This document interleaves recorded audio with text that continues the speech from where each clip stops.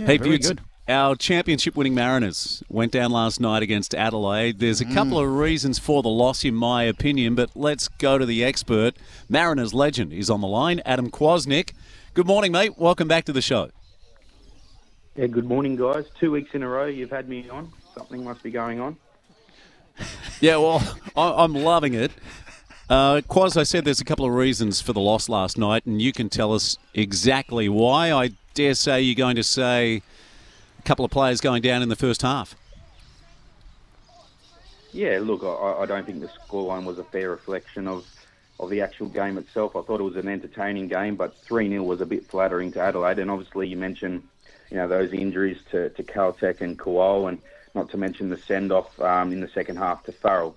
So there was a couple factors there. That being said, look, Adelaide were great value. I thought, they put it to, the current champions on a number of occasions, and they got rewarded in the end. I thought it was a great game overall, and, there's plenty of upside to both these teams moving forward. Quaz, we know how challenging it is to go back-to-back when it comes to championships, and some massive changes at the Mariners throughout the off-season, obviously the coach being one of those. But the loss of numerous players certainly adds to, a testing time for the Mariners in terms for season 2023-24. Yeah, most definitely, Butch. I think it's 7 of that championship-winning starting 11 have sort of gone elsewhere, predominantly overseas. And you mentioned the manager, Nick Montgomery, as well. So there's a high turnover, but that's the model that the Mariners, the club base themselves on. So I guess we as fans, we just have to, get on with it pretty quickly. Look, I still think there's a lot of quality within the squad, and obviously Alu Kowal coming back, I think that's a big in. And Brian Caltech, he's obviously second year in professional football. He's, a mainstay at the back. But there's a few youngsters coming through as well. And as I said, there's a lot of upside moving forward. Last night was a bit of a hiccup, albeit the first game of the season. But there's a lot to like about the Central Coast Mariners moving forward. So, Butts, just to recap, so Ben Halloran scores in the 38th minute. That came after a sustained period of pressure. Clough from the penalty spot, so pretty sloppy. I think it was Wenzel Halls who brought down one of their attacking players on the left edge. Nick Ansell in the 80th minute with a third goal, and all three of them. Well, I think when Caltech went off, I'd love to hear what Quaz says in a moment, but when Caltech went off, I mean, he was a colossus last season, and he's virtually irreplaceable for this Mariners lineup. Butts? Yeah, and again, I just want to touch on, Quaz, what you're talking about there in terms of, the model that the Mariners use. It must be tough for fans to realise that, that window of success is probably going to be limited and short-lived because of the fact that, 7 out of 11 players, that's a big loss for any team. And then to back that up and the uncertainty of what's going to happen this year, you lose your manager who's done such a great job with the club over, the last 5-6 years, and in particular with the academy kids that have come through. Because we don't get to see these, Mariners players who have gone overseas. I'm sure the diehards do look at those players, but, they don't get to see them on a week-to-week basis. No, look, in all honesty, you pay the price for being successful in this football competition in Australia. That's, and the Mariners, if a player gets an opportunity with the Central Coast Mariners and has a breakout season, there's obviously a lot of eyes on the league, a lot of scouts, and they're looking to poach those players. And the Mariners, that's what they're all about, is selling players, selling youngsters, and giving them an opportunity on the biggest stage, which is obviously European football. It's unfortunate. Yes, it is frustrating as a Mariners fan, and you want that success to last longer. But I guess for a small club like the Central Coast Mariners, it's what they have to do to survive. And I think 7 players is a bit too much. But if you could lose 2 or 3 players a year, I think that's there's still an opportunity to have success. But 7 is a lot, and the new manager, Mark Jackson's got a lot of work to do moving forward. Hey, Quaz, can you analyse the performance of some of the new players? And early in the match, we had a chance to go ahead virtually straight after the starting whistle down in Adelaide. Yeah, look, well, for me, Torres was a standout. There's so much to like about his game, and he's so direct, and that left foot, it's a wand. And once he gets his radar in, he's going to score goals. He's going to create plenty of opportunities as well. I'm not happy that Kowal got injured so early, but I'm sensing an opportunity for Wenzel Hall. So, we know that he can score goals. He also did so at Western United. I think there's an opportunity for him to lead the line, depending on how bad Kowal's injury is. But, look, I think the depth will be tested. But, Torres, Tulio, well, what a player he is. There's so much attacking stocks for the Central Coast Mariners. I have no doubt they're going to score plenty of goals this season. Quas, we saw in international football the Australians take on England going down 1-0 last week. This week they took on New Zealand with a 2-0 win.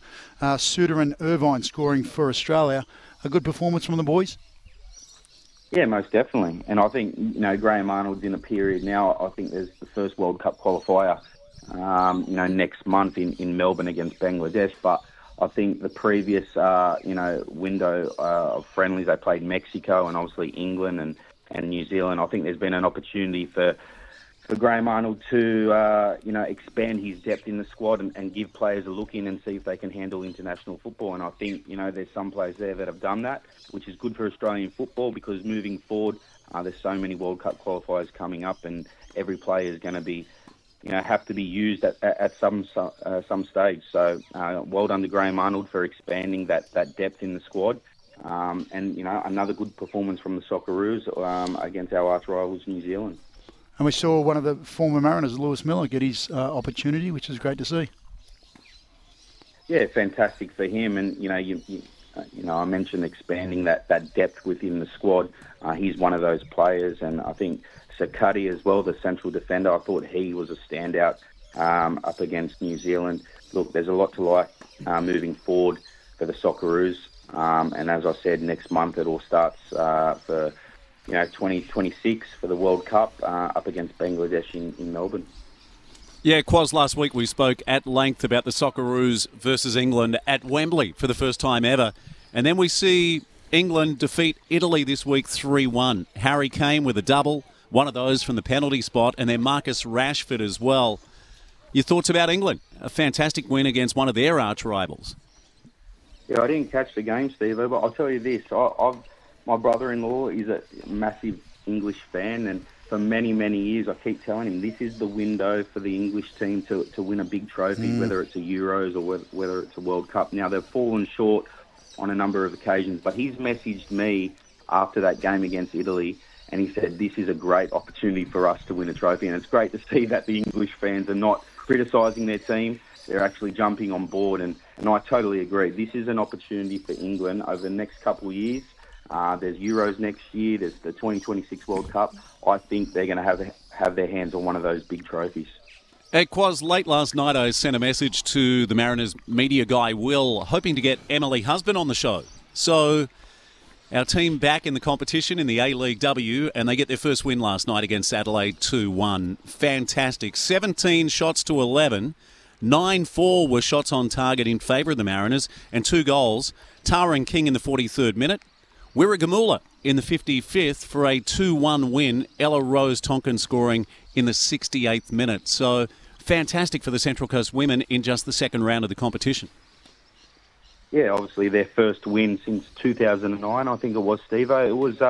It was a good performance. I watched a large part of that game. It was obviously the lead-up game to the men's one. And look, there was a lot to like. And Emily Husband has done a lot of work, not only during the week, but obviously in the lead up to the season on making sure that her teams were organised. And I thought we saw that last night. They went 2-0 up. They started to get a little bit wary towards the end of the game, and obviously Adelaide got one back and they were on the front foot, but the Central Coast Mariners held on, and again, onwards and upwards for the Central Coast Mariners. Quas, when you talk about the women's game, and we saw the success of the Matildas at the World Cup, and how the nation got behind them, how do you see the standard of the women's game at the moment? And obviously, on the back of what happened at the World Cup, I dare say it's only going to improve and get stronger over the next couple of years. Yeah, I agree with you, Butts. I think it has grown and it has gotten stronger. Look, the standard of play, the speed of play has definitely improved in my eyes. I loved watching the World Cup games. I had the opportunity to attend a couple as well, and the Matildas have laid a fantastic foundation for women's football moving forward in this country. And look, I guess we're probably a little bit behind the likes of England and the US. Obviously, they've put a lot of foundations in place over many, many years. But if we can get to that, women's football in this country will just explode. And hopefully, like we saw last week, I think 5,500 people at Central Coast Stadium supporting their local team. Hopefully that can double and it can rival the men's. Yeah, Quaz, superb job this morning. Back-to-back appearances on the show. Well done, mate. Thanks so much for joining us and enjoy your weekend. Thanks, guys. Take care.